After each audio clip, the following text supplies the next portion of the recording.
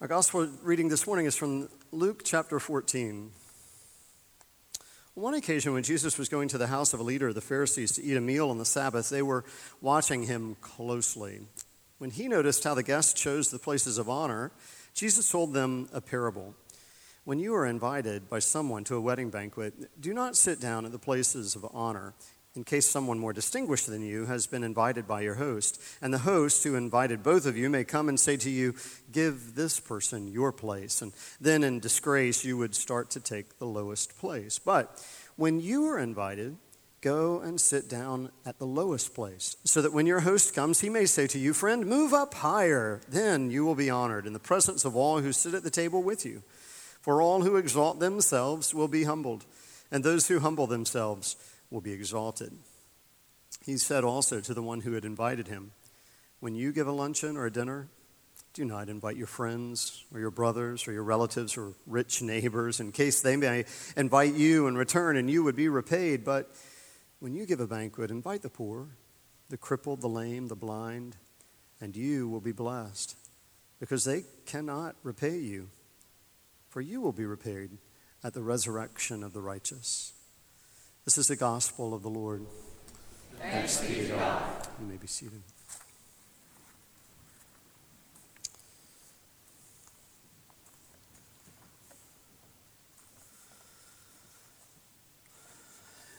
You know, it's too bad that clearly most of you did not get the notice this week that there are special rewards that are underneath the first four pews right here in this section.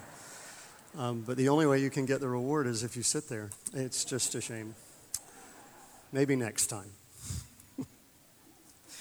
Fear. We're going to talk a little bit about fear. Do not be afraid. Repeat that after me.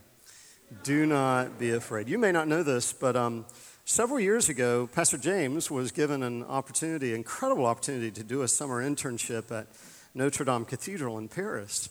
Because, as it turns out, Quasimodo, you know, the famous bell ringer of Notre Dame, he was in need of an assistant. And James was so excited and just thought, this is perfect for me. Really great summer gig. But when they began to climb the Great Tower of Notre Dame, if you know James, you know that he's a little afraid of heights. And so he finally had to stop, confess to Quasimodo, sir, I have agoraphobia. I'm afraid of heights. And Quasimodo was very understanding, wasn't he? I mean, it was really just very sweet of him, as it turns out. But he did ask James to find someone else to ring the bell in his place. And so when he did, Quasimodo took the man up the bell tower and explained what he had to do. First, you have to take the rope and pull it way, way back, and as far as back as you possibly can, and then you let it go. But remember, and don't forget this, hear me, listen carefully, jump out of the way really quickly as possible, or you're going to be knocked out of the tower to your death by the bell. So the assistant, excited, took the rope, pulled it way back as far as he could, and he let it go. Quasimodo shouted, get out of the way, get out of the way. But alas, it was too late. The bell swung back, knocked the poor guy out of the tower and into the square below. Well, James rushed down the stairs to the plaza, where a crowd was already beginning to gather. He was so distressed, so sad. He kneeled over the body, began to weep. Did you know the man? Someone in the crowd asked him. No, Pastor James replied, but his face rings a bell.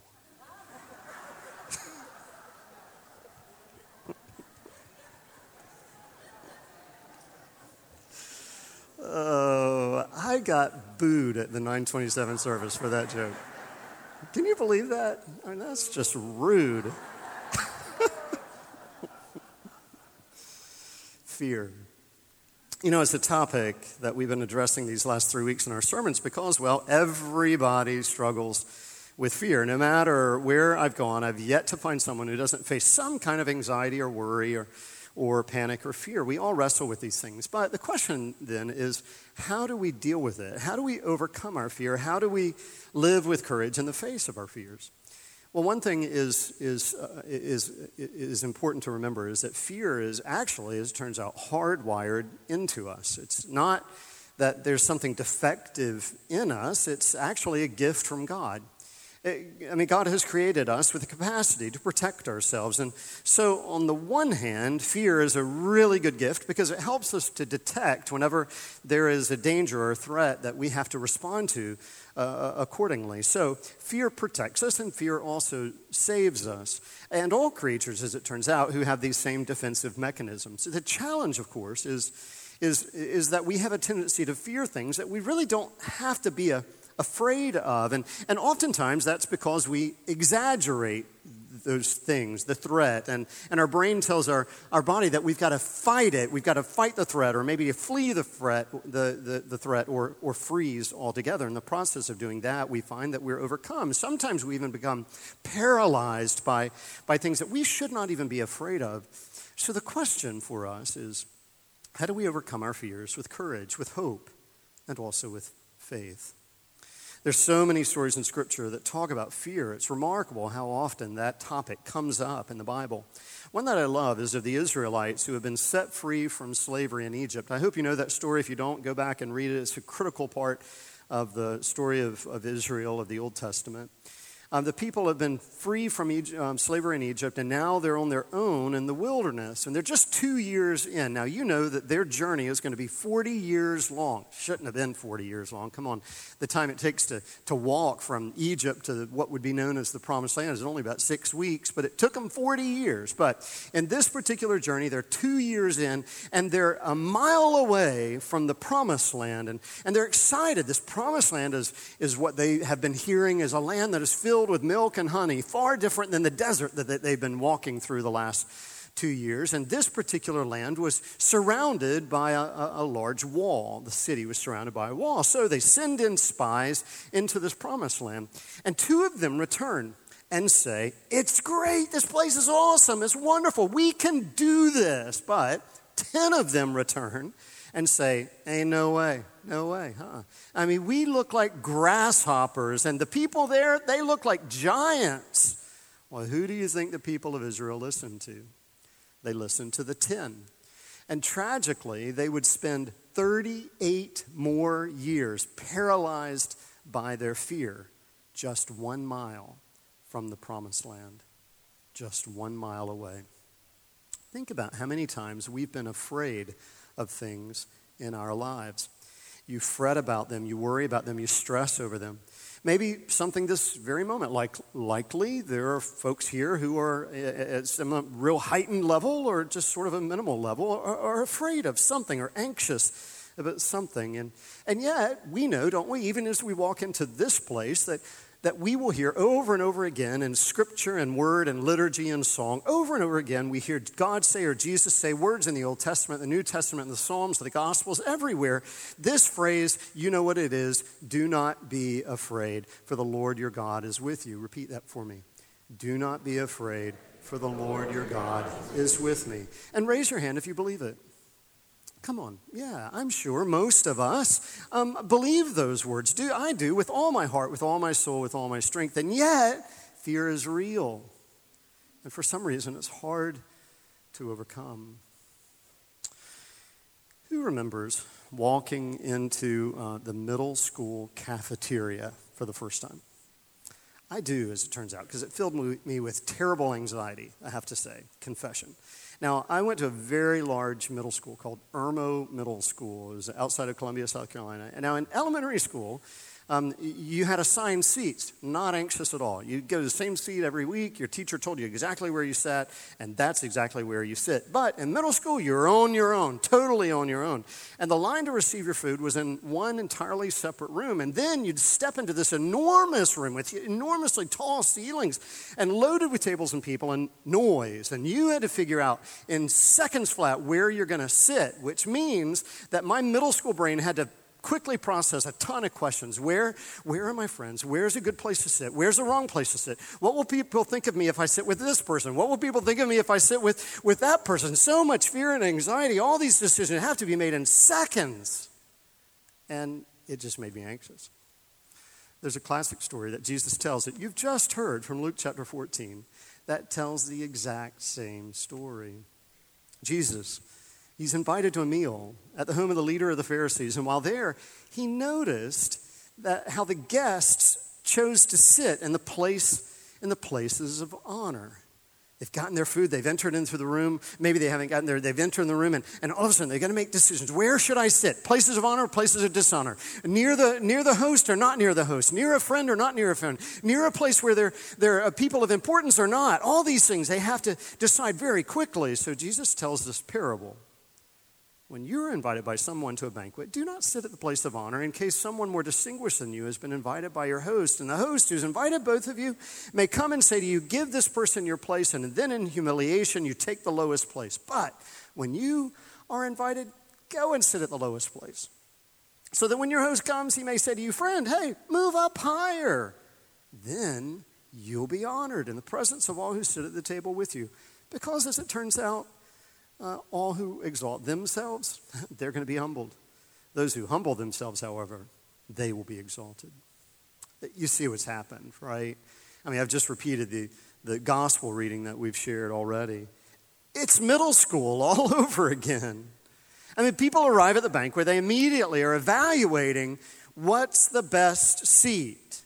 Who's the most important person to sit next to? Who's going to have the most interesting conversation? Where are my friends? Where are my enemies? Decisions have to be made quickly or you'll lose the seat that you hope to sit in. You'll miss out. And boy, is that one of the biggest fears of all. Fear of missing out. FOMO. Who's ever had FOMO? Fear of missing out. Sure, most of us have. To which Jesus says, chill. You look at it, it's right there in your bulletin. Jesus says those words, chill. It's in a different language, so you might not recognize it because it's not in English. But Jesus, I promise you, is saying, chill, people. Come on now. Stop worrying about whether you've been invited to the right party or whether you're sitting at the right table. And stop doing what everyone else does. Instead, you be different. That's why we know that Jesus is from Rowan County. Be original, right? Ha, ha, ha. Those of you who are keeping up, sit at the lowest place, Jesus says, which means focus less on self and more on conforming to, focus less on self, less on conforming to others, less on your perceived reward, and focus more on honor, more on mission, more on serving, more on ideals. Wouldn't this world be a different place if we focused less on self, less on conforming, less on our perceived reward? There's a great story about the time that God called Abraham. Now, Abraham, as you might recall, is widely known as the father of our faith, actually the father of three faiths, Christianity, Judaism, Islam. God's first words to Abraham in Genesis chapter 12 are these. Interesting. They've never had a conversation before this, direct conversation that's recorded in the Bible. And so the first words God says to Abraham are these: leave your country, leave your land, your birthplace. Now keep these three in mind. Leave your land, your birthplace, and your father's house, and go to the land that I show you. Why? Because God knows that people conform. It's in our nature. We adopt the standards and absorb the culture of the time and the place in which we live. What God called your land. Leave your land. We're also deeply influenced by friends and neighbors, which is why God said, leave your birthplace. But likewise, we're deeply still shaped by our parents and the home in which we grew up, which is why God said, leave your father's house. I want you, says God to Abraham, I want you to be different. Not just for the sake of being different, but for the sake of starting something new. Now, God knew that Abraham is going to actually start a new religion. That's not the language that he used, of course. That's not what Abraham understood to be, and yet that's exactly what would come together, a religion that will not worship power and the symbols of power. That was how they thought of things in those days. That was the dominant structure of not just of religious, but also of political power, of social hierarchy in those days, how they worship power and the symbols of power, what we would later know as idols. I want you, God says, to teach your children and your children's children to follow the way of the Lord by doing what is right and just. Direct quote from Genesis 18, which is precisely what Jesus was getting at in the parable that he told. I mean, so often we make our decisions by looking through the lens of power, influence, and reputation. whether we're stepping into a middle school cafeteria, or whether we're making decisions about what party to attend or what vocation to pursue, we are looking through one set of lenses: power, influence, reputation. What will it do to me? How will I and my power, my influence, my reputation be affected by the decision I make? When we do, we end up caring more about the symbols, the trappings, the idols, the stuff of influence and power more than anything else.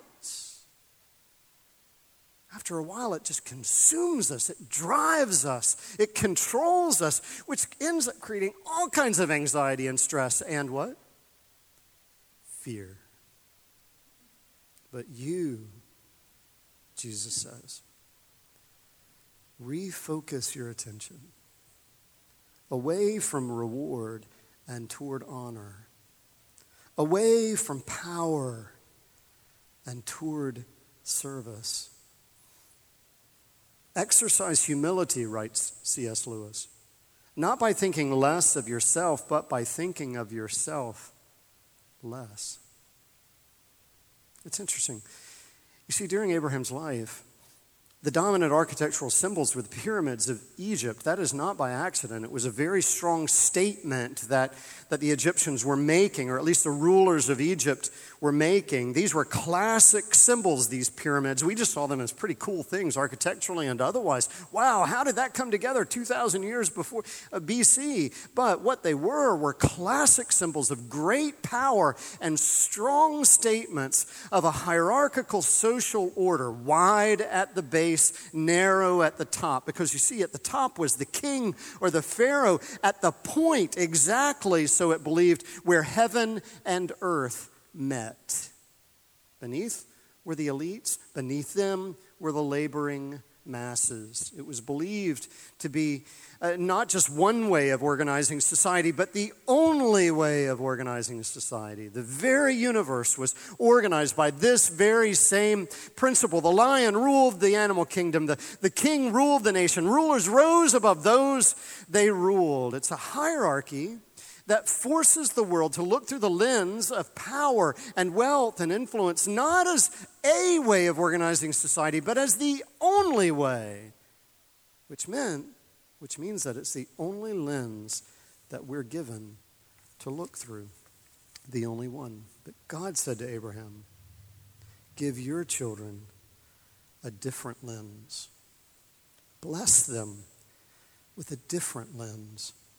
Teach them to follow the way of the Lord by always doing what is right and just and compassionate to one another. In other words, be a counter voice in the conversation with humankind, that conversation that is always happening around us in the halls of power, but also in just gentle conversations in our neighborhoods and families. Be a counter voice in the conversation with humankind, remembering that every human being, not just the king, but every human being is the image and likeness of God. Jesus said the exact same thing. Rather than obsessing on the seats of honor and privilege, you sit at the lower place. Why? So that you can spend your time celebrating that you've been invited to the banquet in the first place. And then, Jesus says in verse 12, take a look. This is beautiful because this is a serious paradigm shift. Then when you host a banquet, don't invite your friends or your relatives or your rich neighbors in case they may invite you in return and you would be repaid. That's not the system I want for you. But when you give a banquet, radical hospitality must be your charge. Invite the poor, invite the crippled, invite the lame, invite the blind, because guess what? They cannot repay you. And reward will not be your motive. So, you know as well as I that we face a lot of pressure to be accepted, to be included, to be noticed, to not be overlooked, to pay so that we might be repaid, to give so that we might receive. It's a vicious cycle that ends up creating so much fear and anxiety within us, every one of us. Jesus today, in this scripture reading, is offering you a gift. This is a total paradigm shift, which means it's a total different way of looking at the world. But today I just want you to think of this as a specific gift for you, to look at this world through a set of lenses that will not create fear, but joy, not stress, but hope. That's the gift Jesus wants to give you, a life that really is life, a life of abundance, of hope, of love, and of joy. And he also wants you to remember something.